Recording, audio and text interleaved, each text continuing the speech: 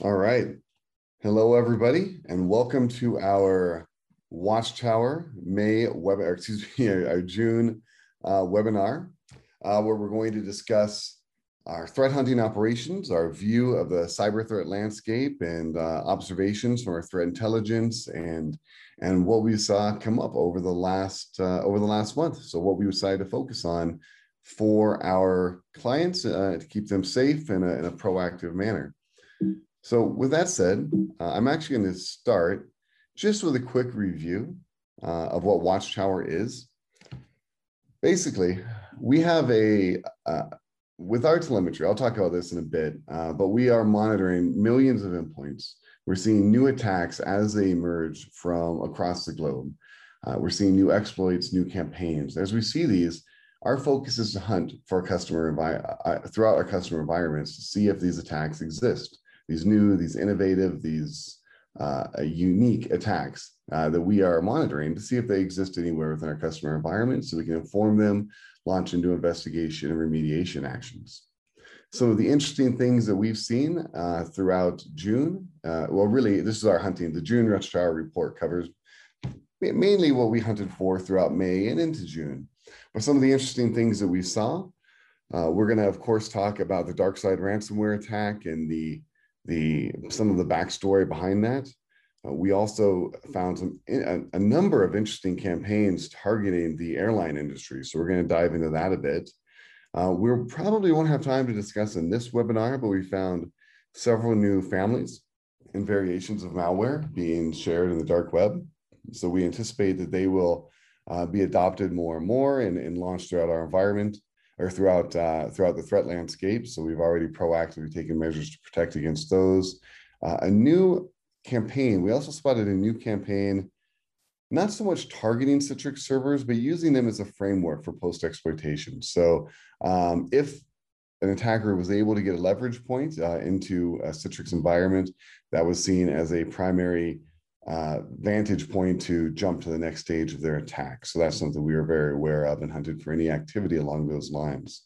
Also, Royal Road, a weaponizer being used by an RTF weaponizer, what we probably will have some time to discuss today, being used to target a number of different groups, mainly out in Asia, or industries out in Asia, military, government, oil and gas, education, maritime industries, all being targeted by a number of different APT groups using the same technique. So we're going to dive into that a little bit as well. So that was a bit of what we talked about during June. I'm going to talk just a bit about threat intelligence first, though, because to me, threat intelligence is the first element that we need before we can do threat hunting. Cyber capabilities seem to build on top of each other. Having a 24/7 capability to do a basic analysis, response, and containment is step one. But being able to pull information from that, well, and then step two is being able to do a deep dive forensic investigation, a DFIR capability, malware reverse engineering, being able to use some of these elite skill sets to really dig deep and understand an attack would be step two. But then the ability to draw from these activities, from your MDR, for us, it's MDR, from your SOC, perhaps if you're at your own organization doing this. But being able to take your own telemetry and translate that into intelligence. And the same thing, a DFIR investigation, translating that into intelligence is the next step in the maturity. And finally, leading towards a threat hunting. And that's translating that threat intelligence into proactive hunting measures to keep your environment safe. So that's what we do here at SentinelOne. And this is just a glimpse of what the threat landscape may look like. This is what our threat intelligence groups need to be focused on. All of these different threat actors, there's this constant underground cyber war going on between both Western, or not just Western, just legitimate economies and threat actors. And they may be nation state threat actors. They may be cyber criminal threat actors. They may be hacktivists. They may be insider threats. This is constantly ongoing, and it is the job of your threat intelligence organization to have an understanding of your own personal threat, your own organization's threat profile, and really seeing how it relates to the larger threat landscape. So this is kind of an example of what that might look like. And really, as we dig in, right, each individual, I guess, threat group, be that classified as a nation state threat or a hacktivist, or not hacktivist, a cyber criminal group like Carbanak, they all have their own techniques, their own campaigns. And it's important to be able to draw out what they're doing and how they're doing, because this is how we base our actions, our response. So, for example, this could be IOCs, and that's domains and hashes, IPs, things like that. And now this is, while valuable, we have to understand that the time value of these items is relatively limited. So while I am interested to know what domains and hashes and IPs, things like that, may be involved in a given attack, in the Watchtower report, if you're able to read the June report, I equated this to hunting a serial killer. Now, what I mean by that is it important to know where a murder was committed? Yes, absolutely, it's important. But it's limited value that's going to give you from a predictive sense to understand where the next attack, where the next murder may happen. There's some value. You can triangulate locations and have an idea of where to focus, but it's, again, of limited value. Now, translate that to TTPs, which is really where we're going to be focused on, and that's understanding behavioral characteristics. What software is used? How do they use it? What is the entire kill chain of a new campaign or a new threat actor?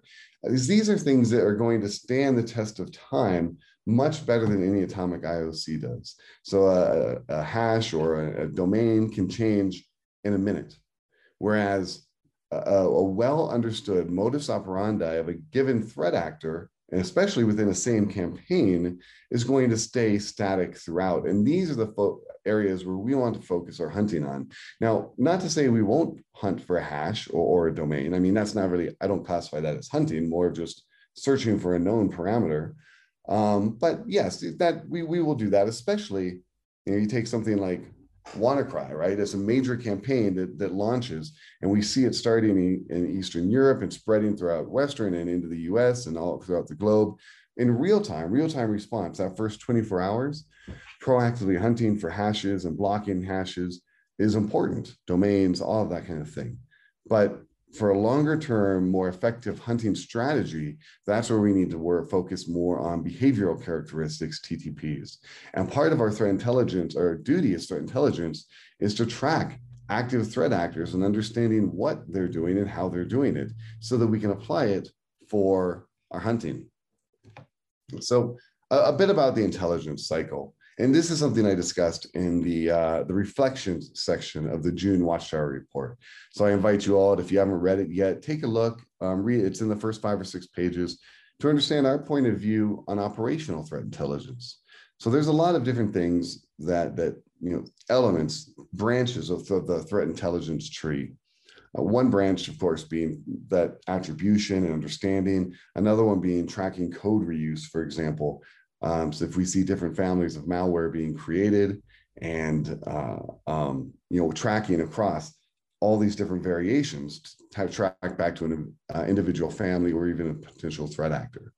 But the threat, from an operational threat intelligence perspective, this is looking at our own telemetry, our own visibility to identify new attacks, new campaigns, new trends, and that we can focus on for hunting, or at least understanding of what the threat actors are doing. Now, this is very much can be equated to a government sponsored. If you're, your CIA, your NSA, what you see in the picture below is U.S. Army Guide to Threat Intelligence. So these are potentially clandestine officers on the ground actually doing research, human research, trying to identify what countries are up to, right? Or what our adversaries are doing so that they can put the right information in the hands of our decision makers, be that the generals in command or the politicians in command, so they can take the right actions to keep our countries safe. This is data, right? This is the raw intel that they're collecting from the ground. Now, when we start to add an understanding of how that data fits into all the other data we have from these sources, that becomes information. And when that gets enriched with an understanding of motivations and who may be behind, and we tracking back original actors and who else is associated, it becomes knowledge.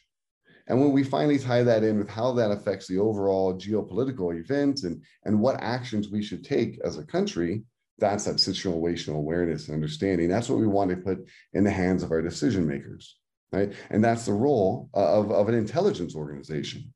Now, when we translate that to the cyber world, it's actually very similar, right? From our vigilance MDR perspective, we're on millions of endpoints, monitoring the newest attacks. We are researching within the dark web. We're doing hundreds of deeper investigations where we are identifying new attacks. And each investigation is a source of threat intelligence. And that threat intelligence feeds our hunting operations. So as we take that raw intel from a deeper investigation, or an MDR analysis, or an observation from dark web activity, this is raw information. Now, when we extract from that information, that was raw data, right? Raw intel. And our job is now to curate and develop that intelligence into something that can improve the situational awareness of our clients and ourselves.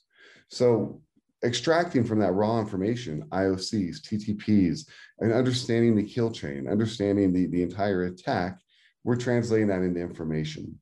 As we move that into associating with other IOCs, with other known campaigns, historical campaigns, we reach that knowledge stage.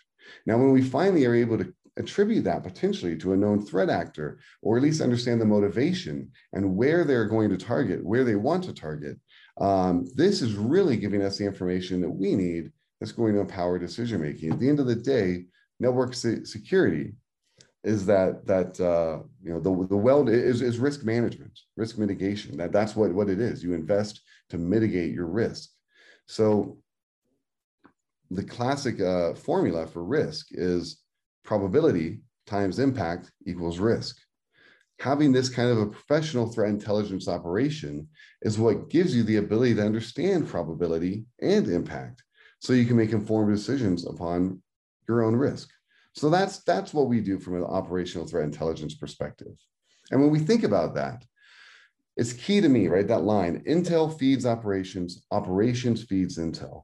There needs to be a very clear, cohesive, and fast, very rapid relationship between intelligence organizations and your operations organizations. Because as we are, like I said, our vigilance MDR team, it's on millions of endpoints, and they are generating an understanding of new attacks in real time. That needs to be fed into our intelligence team so they can do that deep dive forensic investigation, or understanding of malware, reverse engineering, and understanding of the attacks, basically taking that raw data and curating it into information and even situational awareness, right? That's what their job is. And when we do that appropriately, we do start to understand it, individual attackers' modus operandi. What are they doing? And how do they do it? Things that stand the test of time, not atomic IOCs. We are able to enrich our understanding of the individual alerts with contextualization, how it matters with historical campaigns, what can be tied to these same attacks. And finally, it enables us to start to even, in some cases, predict future threats. Taking it back to that serial killer analogy, if we can actually predict where the next murder can take place, we can prevent it. And really, that's the goal of a good threat intelligence organization. And with vigilance, with MDR, for us, and every organization has their own telemetry and visibility, and it's important to use it. SentinelOne is an organization that is uniquely qualified because we are on millions of endpoints. And I liken that to canaries. We have millions of canaries in the coal mine. Right? In the old days, you go into the coal mine. If a canary died, you knew that the gas was leaking up from the underground. It's time to get out. So that's what we have, right? We have all of these early warning systems throughout the world, across all geographies and all industries, to warn us of when things are happening, so we can immediately leverage that into our threat intelligence cycle and to predict and to hunt. This leads into, so this is Watchtower, right? That's what Watchtower does in a nutshell. Where you hear from us will either be A, we have a finding and we need to talk about it and investigate, or B, you'll be reading about it in our monthly report, which we provide both in the amber, which is protected, it's more technical and has sensitive threat intelligence we want to keep private. But we also receive the white version, which is just the stories. And really, that's what we try to provide in the Watchtower report is, yes, technical threat intelligence and technical analysis of real-time emerging threats happening on a monthly basis, but also providing a bit of a story. Who is behind these attacks? What is their world like? And when we start to understand our adversaries and the world that they operate in, we start to understand better what we can do to prevent and defend, right? That's part of our mission from the Watchtower perspective. And finally, before I hand it off to the guys for June case studies, I want to walk through what I mean, an example of predictive threat intelligence. So in this case, this is talking about the Fortinet. We published on this in our May Watchtower report. And it started with MDR telemetry. So again, we're on millions of endpoints. We're seeing new attacks in real time. So back in the end of March, we spotted a major spike target of attacks targeting Fortinet security devices. Based on that, we're able to do a deeper dive analysis and pull metrics from our own data. And you can see the heat map at the bottom. We're able to understand, we're able to pull binaries, reverse engineer them to understand the attack, to develop static parameters that we can hunt for, not just atomic IOCs. And we'll also understand what geographies are being hit, as you can see in the heat map, what industries are being specifically targeted. It gives us that wider understanding and context of an attack. And we can translate that information, as we did by early April, into hunting, right? Now we're making these queries that, again, are not going to change with IOC changes, but they're targeted on behaviors. And we can launch these hunts. And again, as long as this campaign is active, we'll continually be launching these hunts to make sure that our clients are safe. From there, we can pivot into a bit of deeper dive research. And I know the font is too small to see, so please check out the Watchtower report to see it. But what we're talking about is spotting attackers out in the dark web, talking about Fortinet attacks, how they're going to leverage them, selling access to Fortinet devices. I think this was about 50 or 100,000 different credentials for various Fortinet devices being sold in the dark web. So we see the scope and volume of this campaign, and we get a better understanding of the individual attackers, what they're targeting, right? And sometimes why and how. All this is important to our research, our hunting.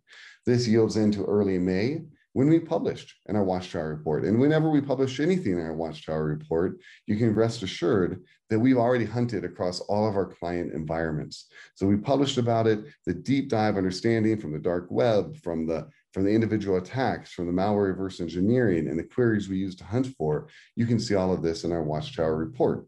That was published on May 9. And then in May 27, that's when the FBI published a flash report saying, hey, everybody beware, Fortinet devices are being targeted by APT groups. And by that time, this for a lot of security organizations, this is the first they found out about this attack. But as you can see, we had already, this mirrored the research and analysis that we've been doing for the last month and a half. And that's how we become predictive. And we really do our best to, if not being before it happens, certainly in real time as things are happening, launching our hunts and doing our keeping our clients safe. So that's an example of how threat intelligence operates within the context of threat hunting, along with your operational security groups, and how it all should work well together, and how we do it at SentinelOne. So that was my intro. I want to pass off to James Hogum. One of the top items that we talked about from the June report was DarkSide and the Colonial Pipeline attack. So James, go ahead. Hey, thanks, Brian. Yeah, thanks all so much for joining. My name is James Hogum. I'm a security researcher here for the Vigilance D4 team, and I get to play around with the Watchtower folks as well. So as Brian said, I'm going to talk a bit about the DarkSide ransomware campaign, give some backstory, as well as some of the interesting events around the Colonial Pipeline. And then we'll close with sharing some details on how some of these underground marketplaces and forums operate, because I think it's pretty fascinating. And I don't know if the knowledge is common in the field. And then We'll close with sharing some of our findings regarding some of the dark side IRs that our team has actually worked on and investigated in the last few months. So let's go into the backstory here. So this this ransomware gang has been active since November 2020, and then obviously it was shut down, as everybody's been reading, by FBI, and I believe there were some other international law enforcement agencies involved in that takedown and seizure of their of that ransomware gang's infrastructure, so their servers, Bitcoin, everything they need to operate. So this has been sort of stated to be one of the biggest and probably most notable ransomware events as of late, maybe since WannaCry and Petya, perhaps. So we can talk a little bit more about that later. So when this group came out and they sort of announced themselves, they had sort of like a coming to market. They were marketing themselves as like similar to Revil Group, having some overlap with them, not necessarily as far as operators and affiliates, but maybe more so as like what motivates them, which is money, obviously. And they're very clear about their goals. Their goal is to target large organizations that pretty much can afford to pay the ransom. They say they do their research to ensure that. And they didn't stay true to this next promise necessarily. They don't attack like public sector, nonprofits, medicine, so hospitals and whatnot, colleges, and then funeral services. And this is pretty interesting because this sort of displays a level of human, that some may not think of when they think of like ransomware gangs. This is like pretty much like a code of ethics or principles they live by, which is said they live by, which is it's pretty interesting. So they also have this sort of like Robin Hood type of thing going on where they're actually after they're paid out, they're actually donating like tens of thousands of dollars to nonprofits and charities and whatnot, which is pretty interesting. And I mean, I don't believe they can accept that money legally, just because of the way it was obtained. But anyway, so then we'll start talking about the pipeline itself, the Colonial Pipeline, which I mean, was the largest attack on oil infrastructure in American history. Caused a state of emergency. Biden issued a state of emergency. Georgia, they had a state of emergency. So there was panic buying in the U.S. on the East Coast. Airlines had to modify schedules. Gas stations from between like South Carolina and DC, many ran out of fuel. In some parts of this region, like they say, between 70 and 90% of gas stations actually completely ran out of gas. So it's pretty bad, very very much a disruption. On the right, you'll see a screenshot from our Watchtower report, and this is basically just some of what I've mentioned here, most notably that. So their infrastructure was seized right around May 13th. And, the attack itself came to light on May 7th. So it was very quick turnaround, and we'll talk more about that later. Next slide, please. Okay, so this is from a forum, and this is sort of the coming to market, as we say, for this group. And they're kind of laying out, what their product is, who they will and will not target, what their intent is. And then it gives their guarantees, for their victims, what they can expect, both if you agree to pay and refuse to pay. So you kind of get an idea just about this from like a threat intel stance, get an idea of their policies and, what they sort of live by, and, what principles they operate with. Next slide, please. So want to share a quick screenshot of sort of the Robin Hood type of thing going on. So these screenshots are, they're showing, these are basically just receipts for donations that DarkSide made to one of these. I forgot which one is one's a charity, another one's a nonprofit. And if you look, the amount is 0.88 Bitcoin, which comes out to about $10,000. So this is the way they're sort of showing, how they're sort of like doing the Robin Hood thing. They're taking from these large organizations and then giving to these nonprofits and these charities that are very much in need. Thank you.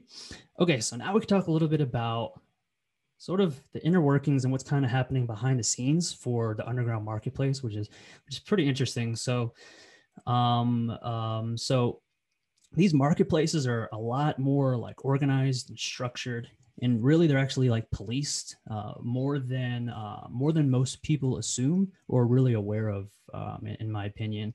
So there's clear like rules and regulations for these forums, and these are required by its users, whether you are a customer or if you're like a provider. For example, you're providing a service or a product for these forums or these marketplaces. And these forums, they truly do police their users. There are repercussions for breaking some of these rules or laws, if you will. And this enforcing is actually done by the admins, which we'll speak more about later. There's tons of repercussions there. Lastly, we have what we're calling sort of a feature-driven model for a lot of these products and services. And when I say products and services, I can mean like a new strain of ransomware or selling access to a network or credentials or what have you. So the feature-driven part is pretty interesting, and we can discuss a bit more later. The screenshot right here is actually another post by DarkSide, and this is them actually trying to recruit operators or affiliates, as they call them, to gain access to networks, move around networks, deploy their ransomware, as well as simply sell access. So pretty interesting stuff here. Next slide, please. Okay, so these screenshots are straight from a forum, the XSS forum. Basically we wanted to give I want to give an example of how some of this self-policing goes on for these forums. So this policing or enforcing is done here is actually by one of the group admins, which is pretty interesting. So what you're seeing here is a thread, a sort of back and forth. This occurred right after the seizure of the Bitcoin and servers of DarkSide. So this user QWERTY1 at the top is basically filing a claim or complaint saying they weren't paid. They did their job for DarkSide and they weren't compensated for it due to the seizure. So in response to that, we see basically the admin for this forum acknowledging that, and then basically telling them the next steps to take in order for them to be compensated for what they've done. Basically, there's a deposit that's made by DarkSide or by these groups. And then in situations like this is how the affiliates are reimbursed. We're not reimbursed, but compensated rather, which is pretty interesting.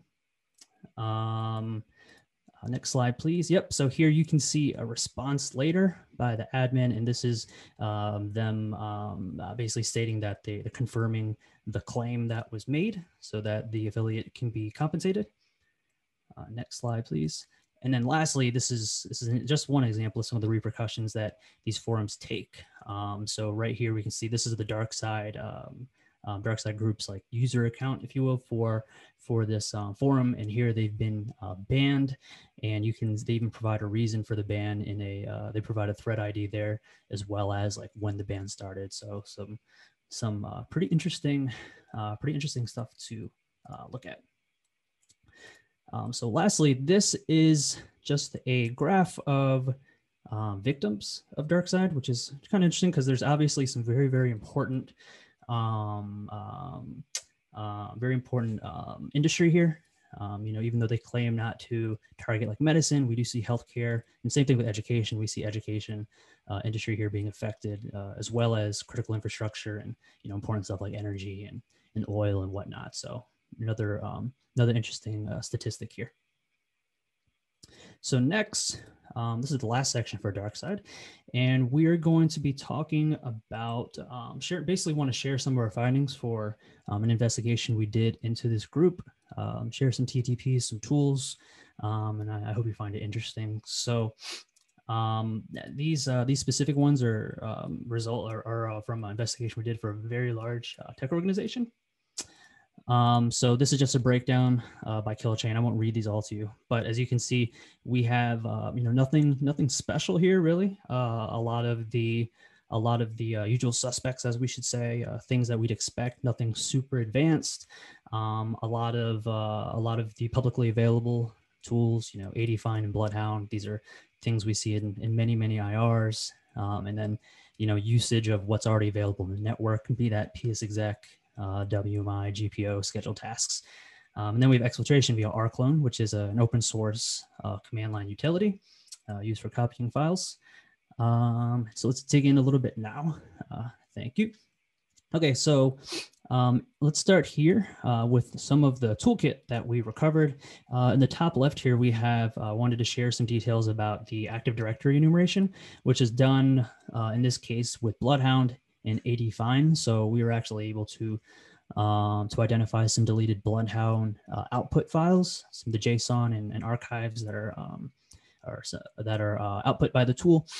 And then related to that, also we were able to find usage of ADFind in this forensic artifact here, which they did not rename or anything.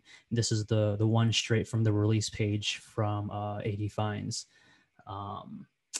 website. Forgot what it is, Joe something.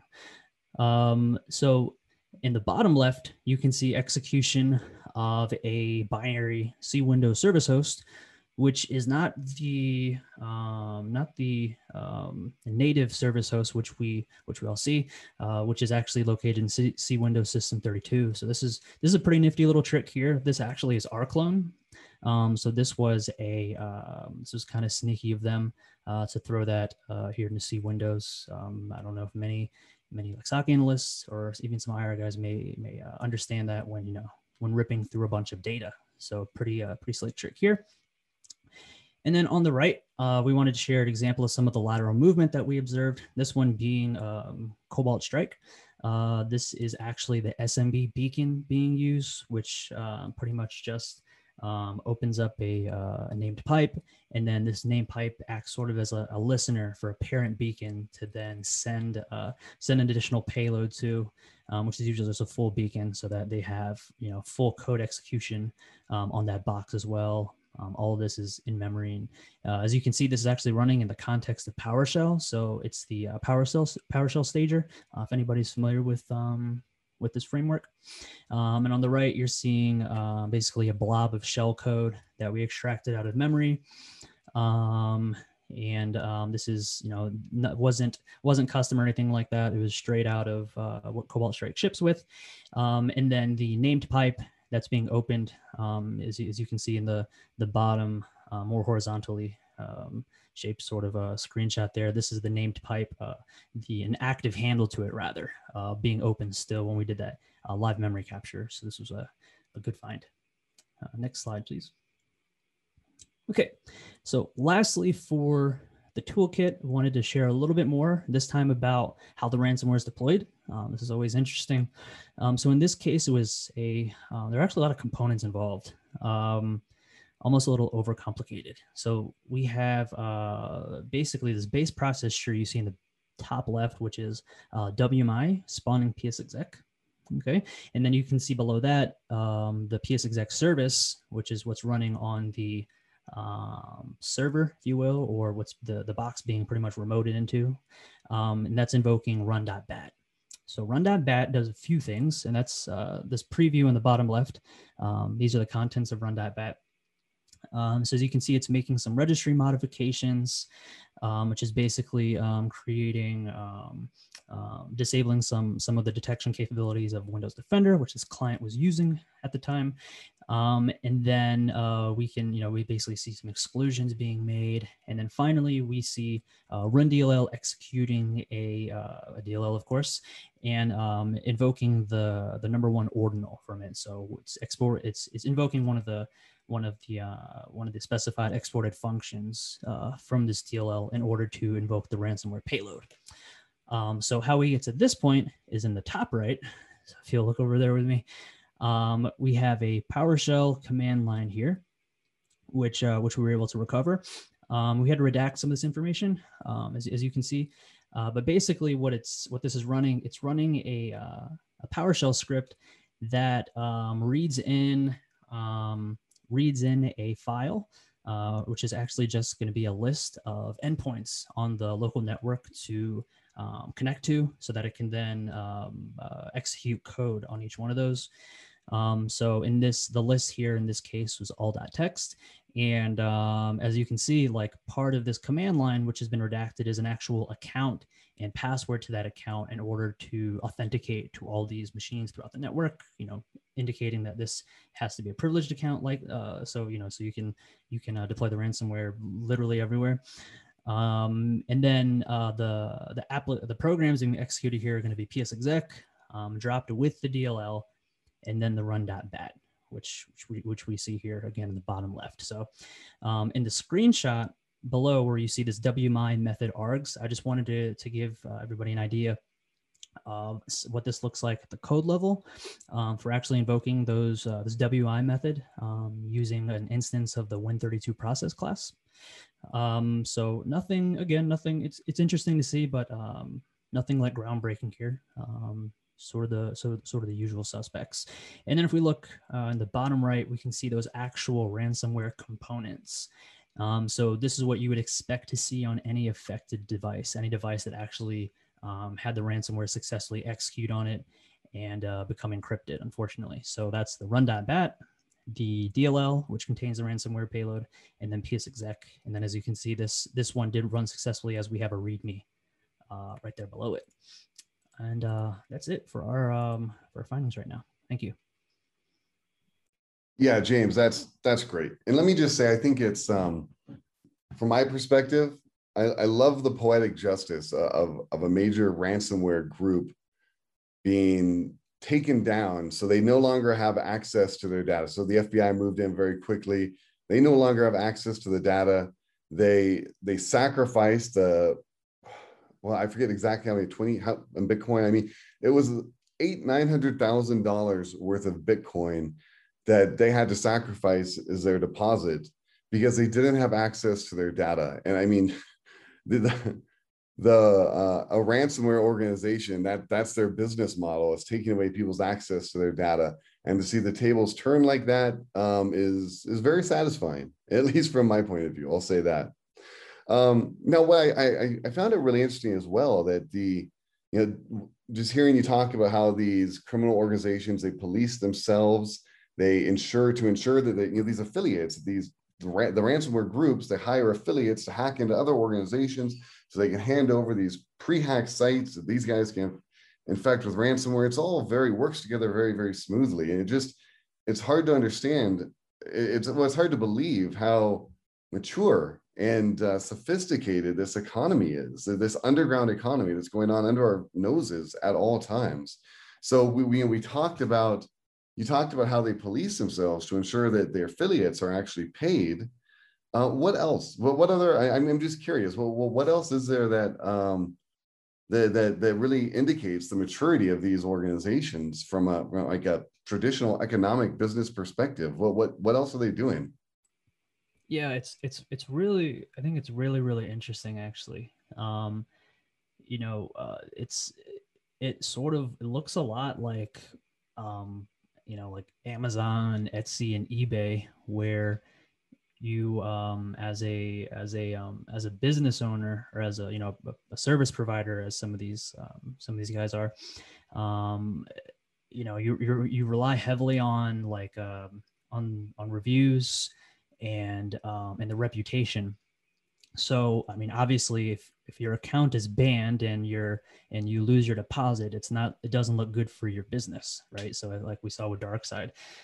So in addition to that, we see it's really interesting how they will also have all the different features, right? So like guarantee, there's money back guarantee, right, for these products. 24/7 help, right? There's support. So if you buy, let's say I'm a malware developer and I have a rat for sale, and for some reason it's not connecting back to C2, then I can provide like live chat support to you to help you troubleshoot it and then get that deployed. So there's serious sophistication, and it's super interesting.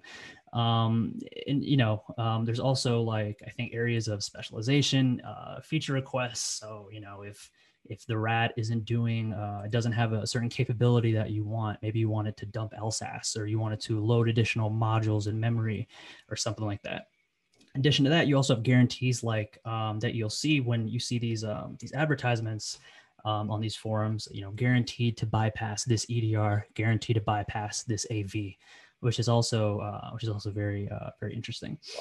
I think lastly, what's important with these repercussions are, as we saw with DarkSide, like getting banned and losing a deposit, right? There's almost like a level of like, I guess, insurance or like a safety net involved here, if you will. So it's a legit marketplace. It looks a lot more like Amazon than people think.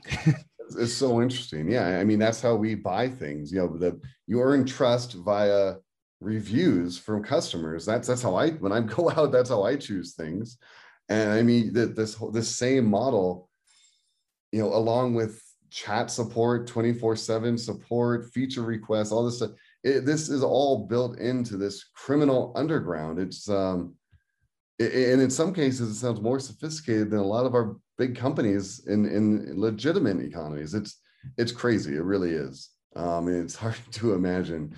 One other question I wanted to ask you as I was listening to you talk.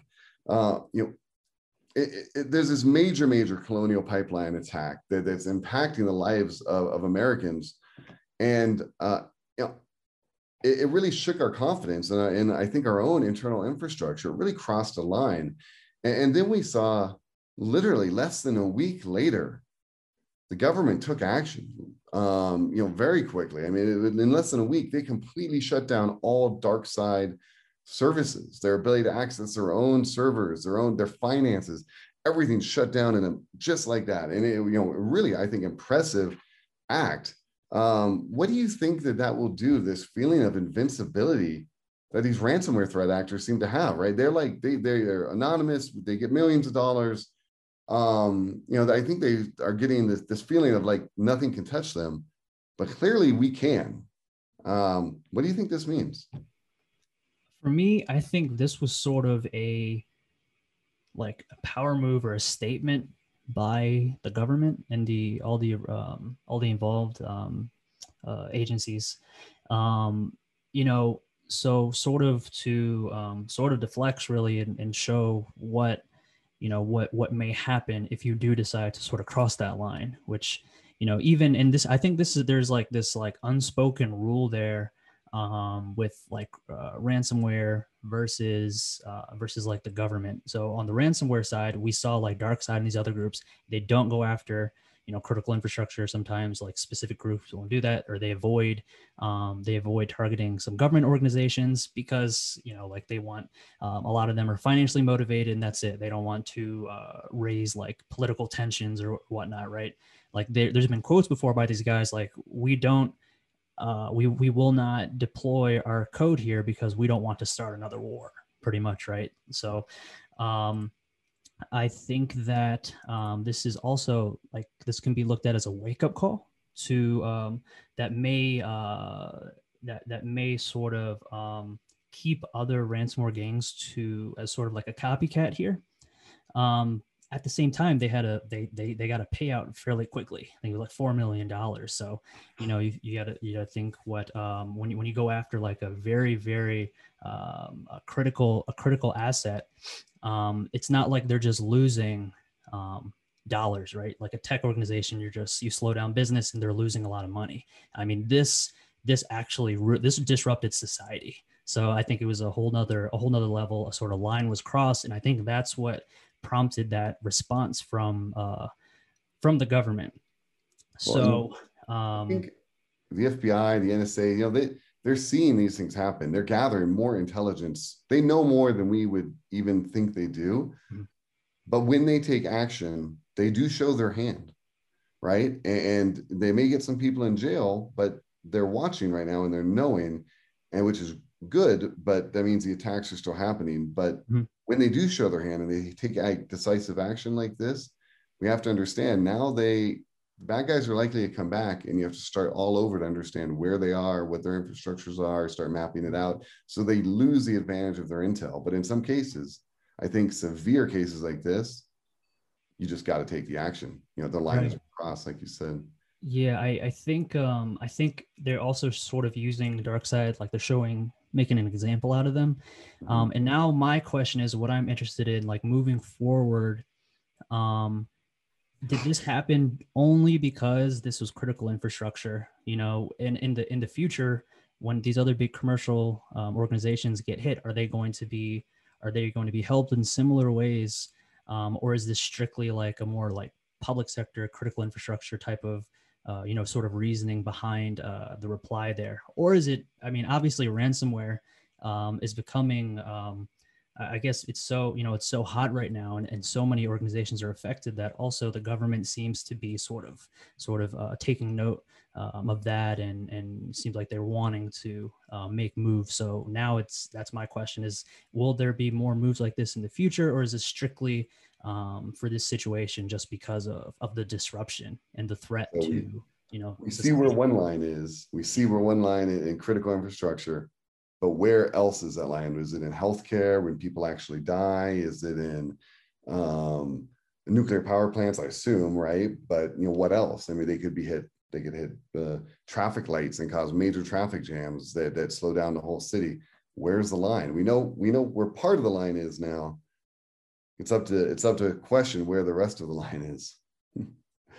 All right, Niranjan is going to speak to us about the airline industry targeted campaigns. We spotted a couple here in early 2021, really kind of spiking through the May timeframe. So go ahead, Niranjan, I'll pass to you. Thank you so much, Brian. So we started looking into threats hitting specific industry, and we started off with pivoting through our data sets on threats, possibly impersonating file names associated with SITA, which is the multinational information company, providing IT and telecommunications support and service to 90% of air transport industry. So we looked into the SITA breach along with Group IB research post, which they have attributed the attack to APT41. We'll talk about that in the next coming slides, where most of the victims were from the Star Alliance group. We also looked into the cyber criminal activities, where there were multiple remote administration tools developed specifically to hit possibly airline employees and users around that industry sector. One of them that grabbed some media attention was SNP3 Cryptor, which was first reported in the month of May. We'll talk about that as well. And then when we looked into malicious files impersonating IATA, which is the International Air Transport Association, and the softwares which IATA uses at their backend. One popular software that they use is BSP Link software. So we basically looked for malicious files impersonating these softwares and themes, which are primarily used at the backend of airport or airline industry.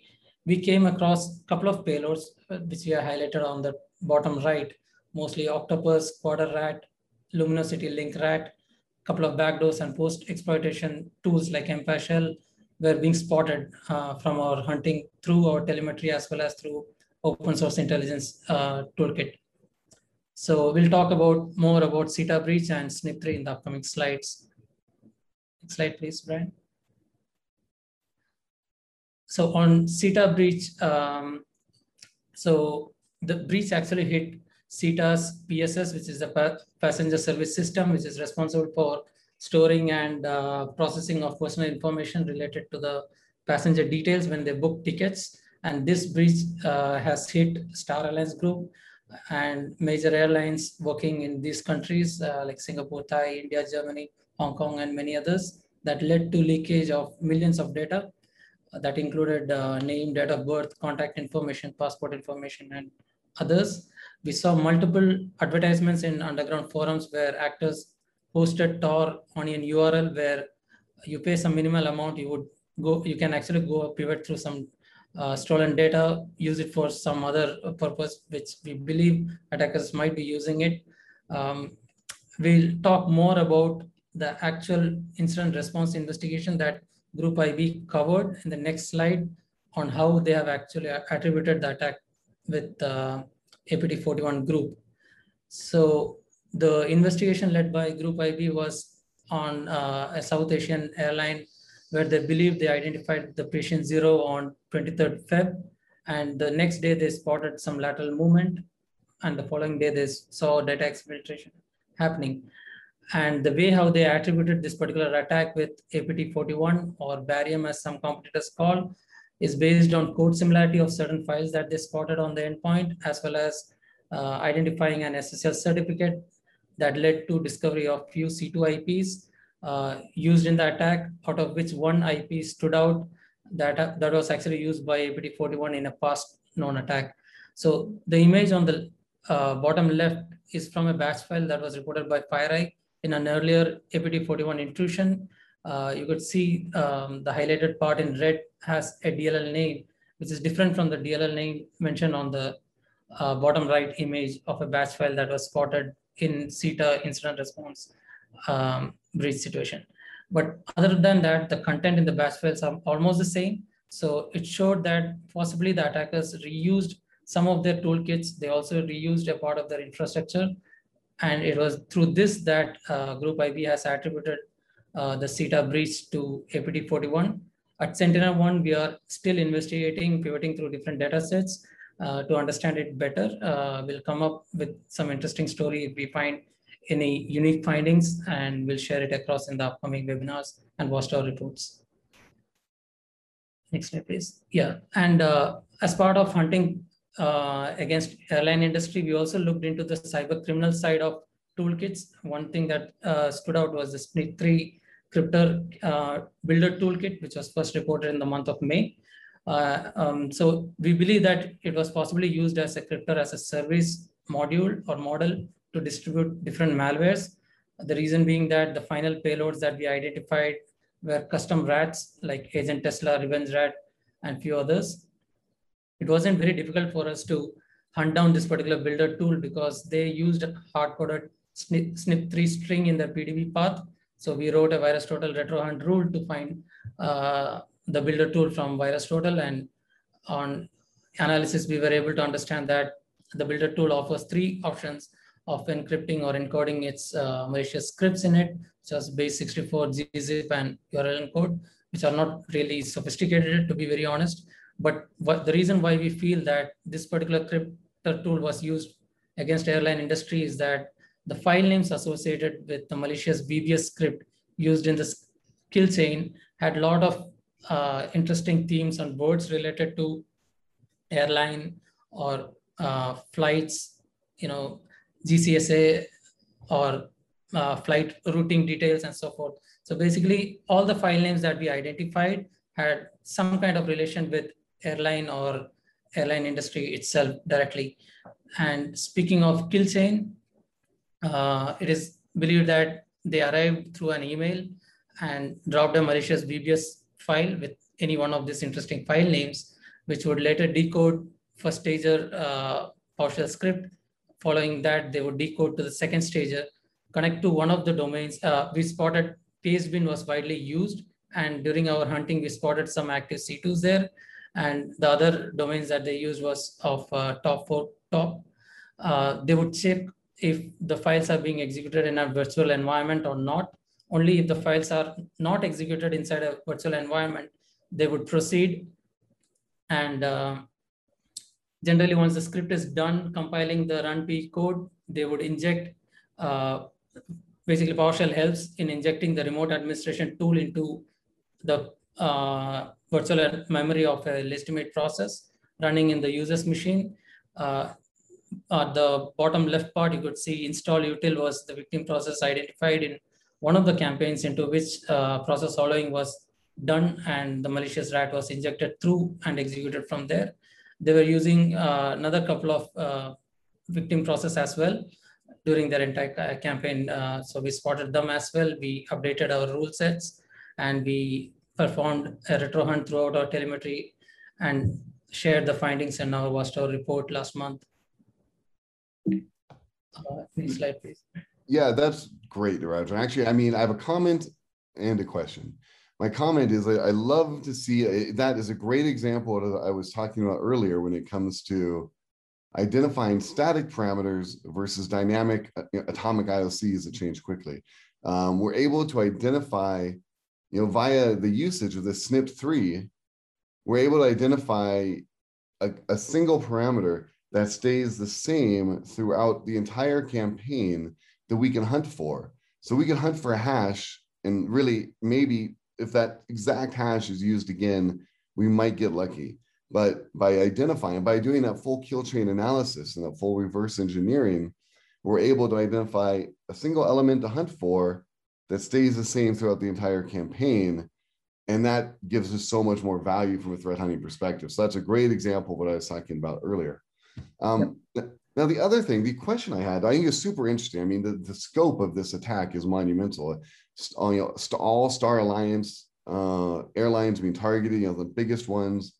I guess my question is this. APT-41 linked to Chinese intelligence operations targeting an airline industry.